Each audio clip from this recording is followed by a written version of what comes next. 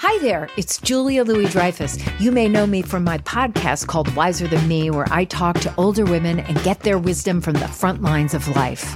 I was amazed by how many people told me our show made them look forward to getting older, which is why I'm here to talk about Season 2 of the show. Sally Field, Billie Jean King, Beverly Johnson, Ina Garten, Bonnie Raitt, just to name a few. All hail old women. Wiser Than Me Season 2 is out now from Lemonada Media.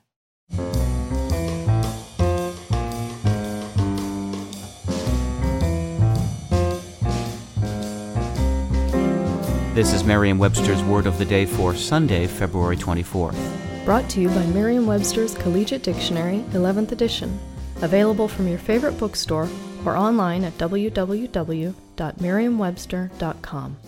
The word of the day for February 24th is rattled, spelled R-A-D-D-L-E-D.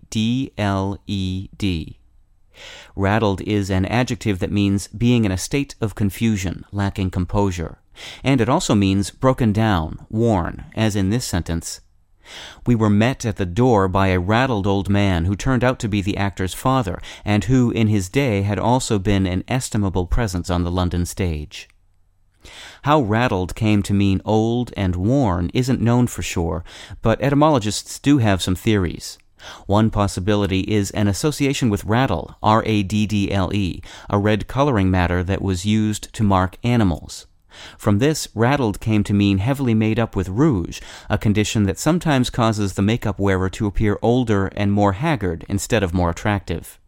Raddled with a D predates the similar-sounding adjective rattled with a T, which means confused or upset, and comes from the verb to rattle. Raddled with a D first appeared in print in 1694, and rattled with a T didn't appear until the early 1900s.